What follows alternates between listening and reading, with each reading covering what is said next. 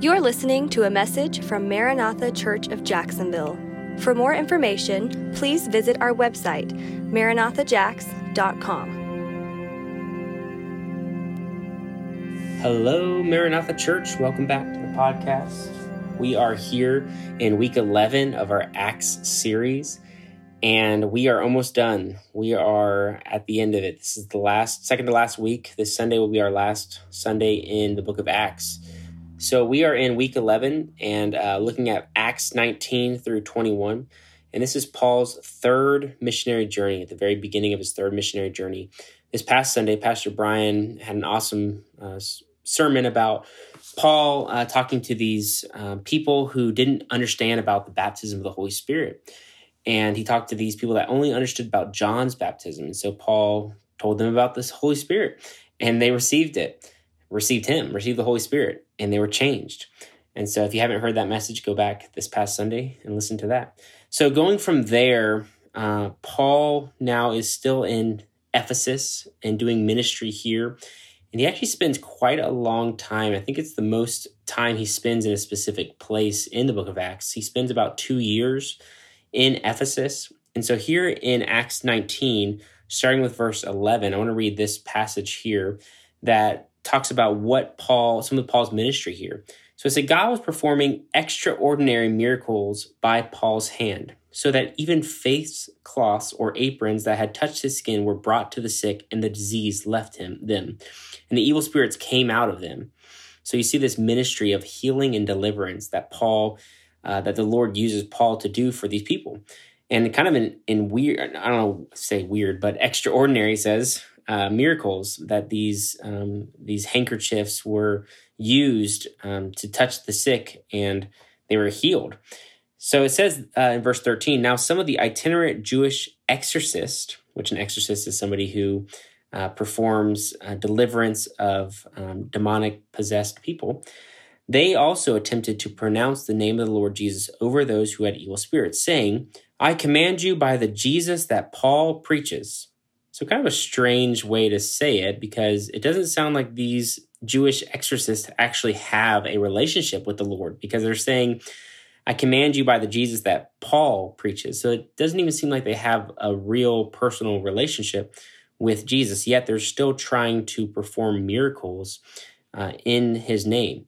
So it says, 7 sons of Sceva, a Jewish high priest, were doing this. The evil spirit answered them. So we see the evil spirits talking here. I know Jesus and I recognize Paul, but who are you? Think about how defeating that must be for these people who are trying to deliver these demons from these people. The demonic are saying to them, we don't know who you, we know Jesus, we know Paul, but who are you? Then the man who had the evil spirit jumped on them, overpowered them all, and prevailed against them, so that they ran out of the house naked and wounded. When this became known to everyone who lived in Ephesus, both Jews and Greeks, they became afraid, and the name of the Lord Jesus was held in high esteem. So the Lord got glory for this. People ran to him, which is that's a great sign there. And many who had become believers came confessing and disclosing their practices, while many of those who had practiced magic collected their books and burned them in front of everyone. So they calculated their value and found it to be 50,000 pieces of silver. In this way, the word of the Lord flourished and prevailed.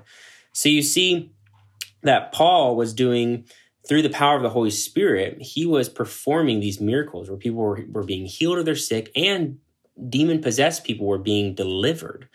But then there was people trying to do this same thing in the name of Jesus through Paul's preaching, but it didn't seem to work out because these Jewish exorcists didn't have their own relationship with Jesus. They weren't filled with the power of the Holy Spirit.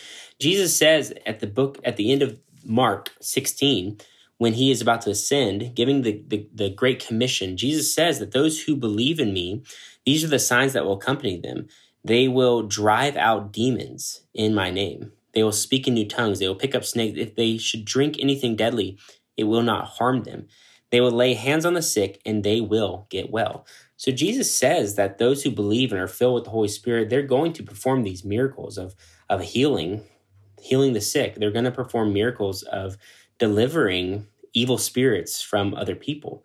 And so you see this happening here in Acts where Paul's doing this. Other people are trying to, but they don't have a relationship with the Lord. And what ends up happening is they end up getting beaten by that. But this becomes a really big event here in Ephesus. And actually, when people are burning their false idols and their gods and their practice, their magic and their books, they're burning these things, it actually starts a riot in Ephesus. And so you see that in Acts 19:21 through the rest of the chapter, verse 41. You see a riot in Ephesus rise up where these guys who made a living off of these false gods and all idols, and they said, Paul's causing this to happen because he's preaching this gospel, and now people are getting saved and they're not needing to buy our idols, and they're not needing to come to Ephesus to serve this great god Artemis, which was one of the ancient seven wonders of the world. This idol of Artemis, this goddess of fertility goddess. So people from around that world would come to Ephesus, and it was a great destination for people to come and spend money in Ephesus. It was an attraction that people would come and visit, spend money. So these people making money in there didn't want people to stop coming. They didn't want people to stop buying their little idols because this is how they were making money. So there's a big riot happening, and people all joined in this amphitheater, and they started chanting, "Great is Artemis of the Ephesians, great." And it says they chanted this phrase for 2 hours. And people were encouraging Paul not to go into the amphitheater because he would get beaten or even killed. So hey, don't go in there, Paul. But you could hear this chant in the whole city. And so even though we see a great, powerful ministry of healing and deliverance happen here in Ephesus, we see something stirred up because the enemy doesn't like when the power of the Holy Spirit is activated, and seeing people getting healed and released off of things. The enemy doesn't like that. And there's a big riot that happened. And this can happen in our own lives, that as we are called to a ministry of healing and deliverance through the power of the Holy Spirit, there can be things that happen afterwards that are riots. So I just got back from a youth camp with about 100 teenagers. And every night during worship, I felt an evil presence in the room. And I felt like there was a lot of these students that were chained by things. And as we were singing, I actually had a hard time singing because I was in the presence of the Lord. I was actually weeping over these students because I wanted to see them be set free. And I asked the Lord, how can you use me in this moment? And I felt like the Lord was saying, hey, I'm working on their lives right now. I want you to sit back and pray. I want you to sit back and worship me and see what I'm going to do in these students' lives. So that's what I did. I sat back and worshiped and prayed constantly for these students. And over the week, I felt like the thickness of the darkness that these students had on their lives, I felt like it was being released. And after every single night, it was such a release, and that presence went away. By the end of the last night, there was such a freedom in that room that these kids were experiencing. And so I was thanking God for the ministry that he allowed me to be a part of, even if it was just praying for students. I went around praying for many students, laid hands on them and prayed for them that the Lord would release them. And I saw that. And so for one thing I did, though, afterwards is I prayed a prayer of release, because I didn't want anything in that room to try to jump on me, kind of like what we see in Acts 19 here. I didn't want anything to try to disturb me or take away my peace. And so there's actually a certain prayer that I prayed, and I found it from a ministry called Christian Healing Ministries, which I encourage you, if you want to learn more about the ministry of healing and deliverance, go to Christian Healing Ministries website. It's a Jacksonville-based ministry. And you can find certain prayers that they have typed out for people to pray over yourself, over your family, over your friends. If you're in ministry, praying it over yourself after an intense time of ministry, like I went through at camp, I prayed this certain prayer over me that the Lord would protect me from anything that tried to, quote, riot against me, kind of like in Acts 19. And I believe that is what we're called to do. I believe that as Christians, as people who are filled with the Holy Spirit, we are called to this ministry of healing and deliverance, that the Lord wants to use us in these ways. The enemy does not want us to be used in these ways, and so he is going to try whatever he can do to stop this.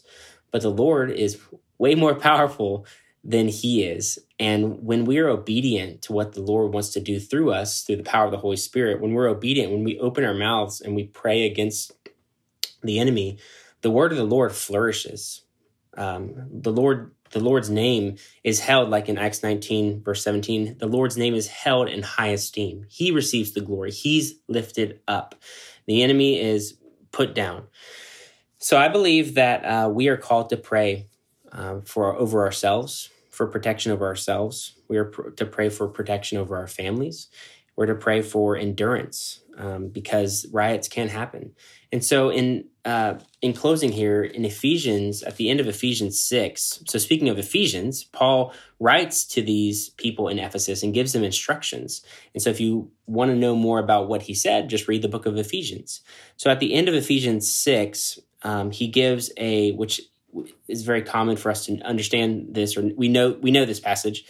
Ephesians 6 talks about the armor of God. And he says, finally, be strengthened by the Lord and by his vast strength. Put on the full armor of God so that you can stand against the schemes of the devil.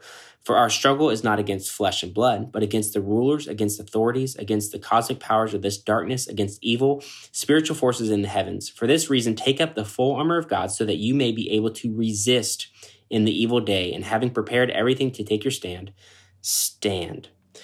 So I want to pray right now that we would be full of the power of God through his Holy Spirit, that we would be ready to fight in spiritual warfare.